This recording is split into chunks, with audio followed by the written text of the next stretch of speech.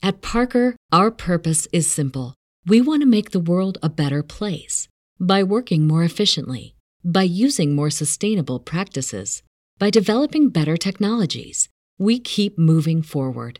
With each new idea, innovation, and partnership, we're one step closer to fulfilling our purpose every single day. To find out more, visit parker.com/purpose. Parker, engineering your success. Everybody in your crew identifies as either Big Mac Burger, McNuggets, or McCrispy Sandwich. But you're the Filet-O-Fish Sandwich all day. That crispy fish, that savory tartar sauce, that melty cheese, that pillowy bun. Yeah, you get it. Every time. And if you love the Filet-O-Fish, right now you can catch two of the classics you love for just $6. Limited time only. Price and participation may vary. Cannot be combined with any other offer. Single item at regular price. Ba-da-ba-ba-ba.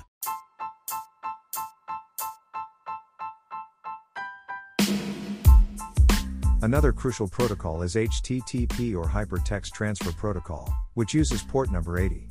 HTTP is considered insecure, and hence should be used together with TLS or Transport Layer Security. HTTP with TLS is called HTTPS. HTTPS uses port number 443. HTTP and HTTPS are Layer 7 protocols used on the application layer. That is why web application in browsers uses web pages with HTTP. Hello, welcome to the next episode of Get Certified Together program by TechnoCoff, your free online knowledge sharing community. Visit our website www.technocoff.com for more information.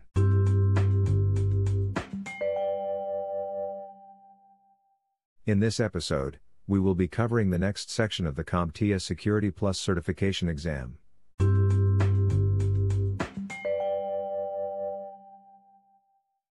Let me start with the next topic of Section 3 for the CompTIA Security Plus exam, network and wireless security. Among these two, network security was always part of the plan of security architects, while creating info security strategies. Network equipments, like routers, firewalls, switch etc. are in use for decades now, and come with its own security challenges and mitigation solutions. However, lately, more and more wireless-based devices have been in use.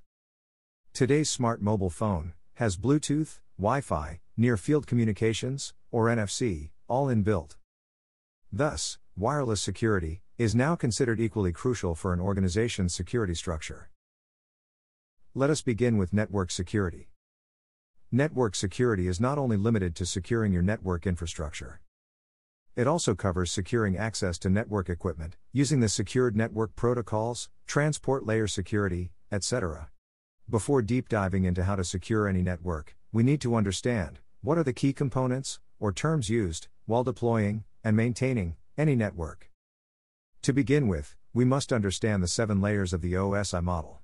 Starting from the bottom, these are Layer 1, Physical Layer, Layer 2, Data Link Layer, Layer 3, Network Layer, Layer 4, Transport Layer, Layer 5, Session Layer, Layer 6, Presentation Layer, and Layer 7, Application Layer. For every layer, security risks and associated impact will differ. This is because every layer has its own role defined, which brings with it a unique set of challenges. Any network uses multiple protocols to help a packet reach from source to destination. These protocols are used on various layers in the 7-layer OSI model. Each network service uses unique ports to identify itself when sending or receiving packets. The few most commonly used ports and protocols in the exam or in day-to-day network security work are as follows. First are TCP and UDP. TCP is Transport Control Protocol, which is connection-oriented, that needs a reliable handshake between sender and receiver before transmitting actual packets. UDP is User Datagram Protocol, which is connectionless, that transmits packets without any handshake. Both TCP and UDP are Layer 4 transport protocols. Another important protocol is Internet Protocol or IP. IP, which works on Layer 3, and provides a route to the server, to which packet needs to be transmitted. For this routing, it uses IP addresses, which are assigned to the server, the same as the room number assigned to the tenant in a hotel. IP address can be public, that is reachable from the internet, or private, that is reachable only inside the intranet or any organization's internal network. Another crucial protocol is HTTP or Hypertext Transfer Protocol, which uses port number 80. HTTP is considered insecure, and hence should be used together with TLS or Transport Layer Security. HTTP with TLS is called HTTPS. HTTPS uses port number 443. HTTP and HTTPS are Layer 7 protocols used on the application layer. That is why web application in browsers uses web pages with HTTP. Another crucial protocol is HTTP, or Hypertext Transfer Protocol, which uses port number 80.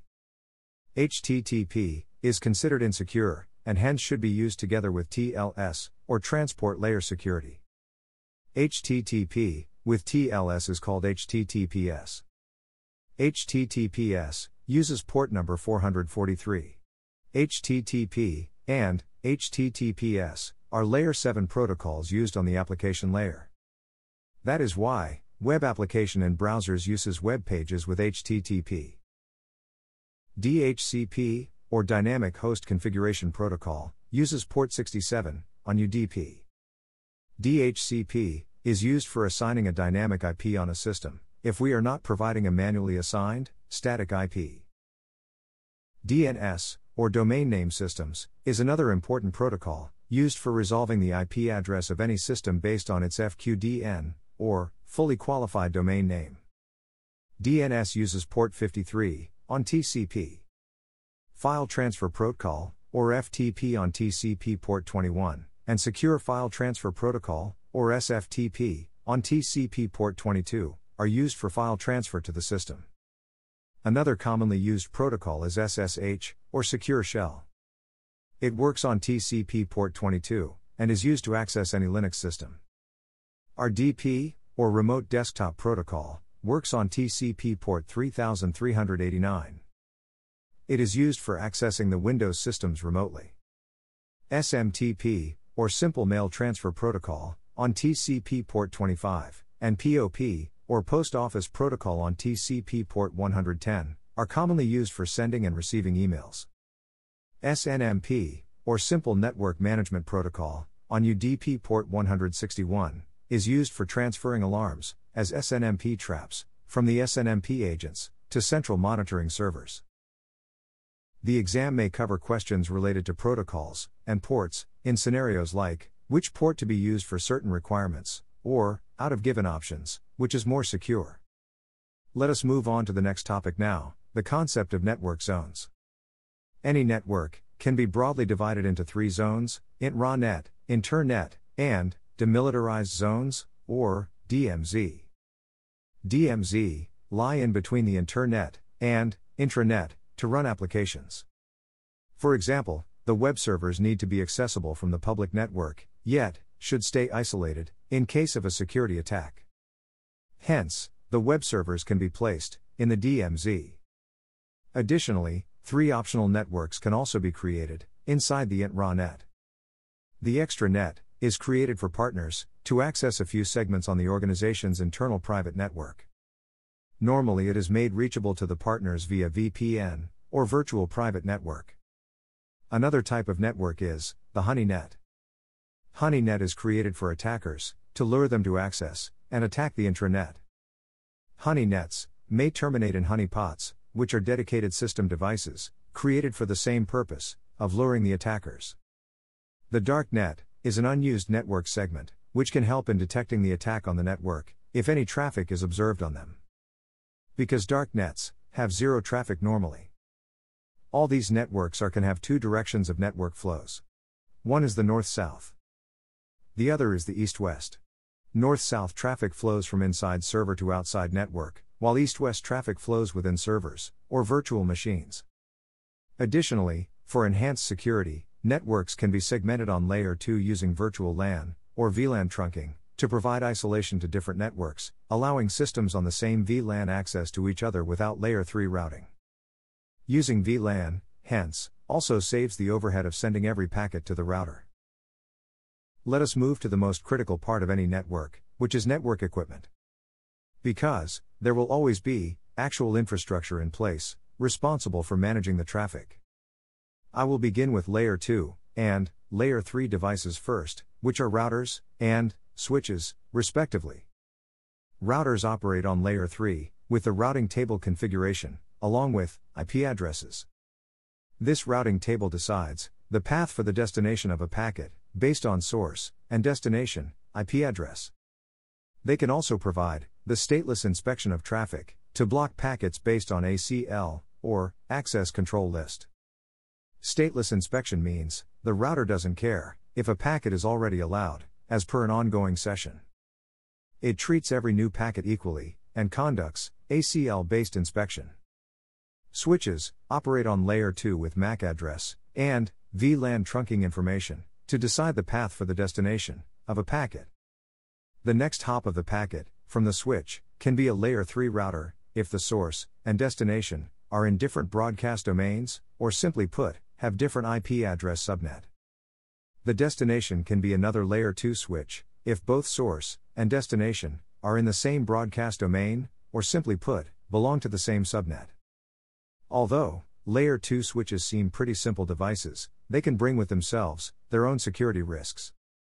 For example, ARP, or Address Resolution Protocol, or ARP spoofing, in which attacker can perform a man-in-the-middle attack by changing MAC address table inside the switch, which maps with destination's IP address. ARP, or Address Resolution Protocol, or ARP, works similar to DNS. While DNS performs IP address to FQDN resolution, ARP performs MAC address to IP address resolution. We can use various techniques for risk mitigation on switches, like VLAN pruning, which involves disabling VLAN on the network devices, if no host using them. Another commonly discussed technique is port security, which involves limiting MAC addresses on the switch port. While I am so much tempted to finish Domain 3 of the exam, in this week's podcast itself, unfortunately, the topic is very big and important. So, I don't want to flood a lot of information in one episode and overwhelm you guys. We still have crucial network security concepts to cover, like firewall, VPN, load balancers, network-based attacks, and of course, wireless security. So, better I keep things simple and cover them next week.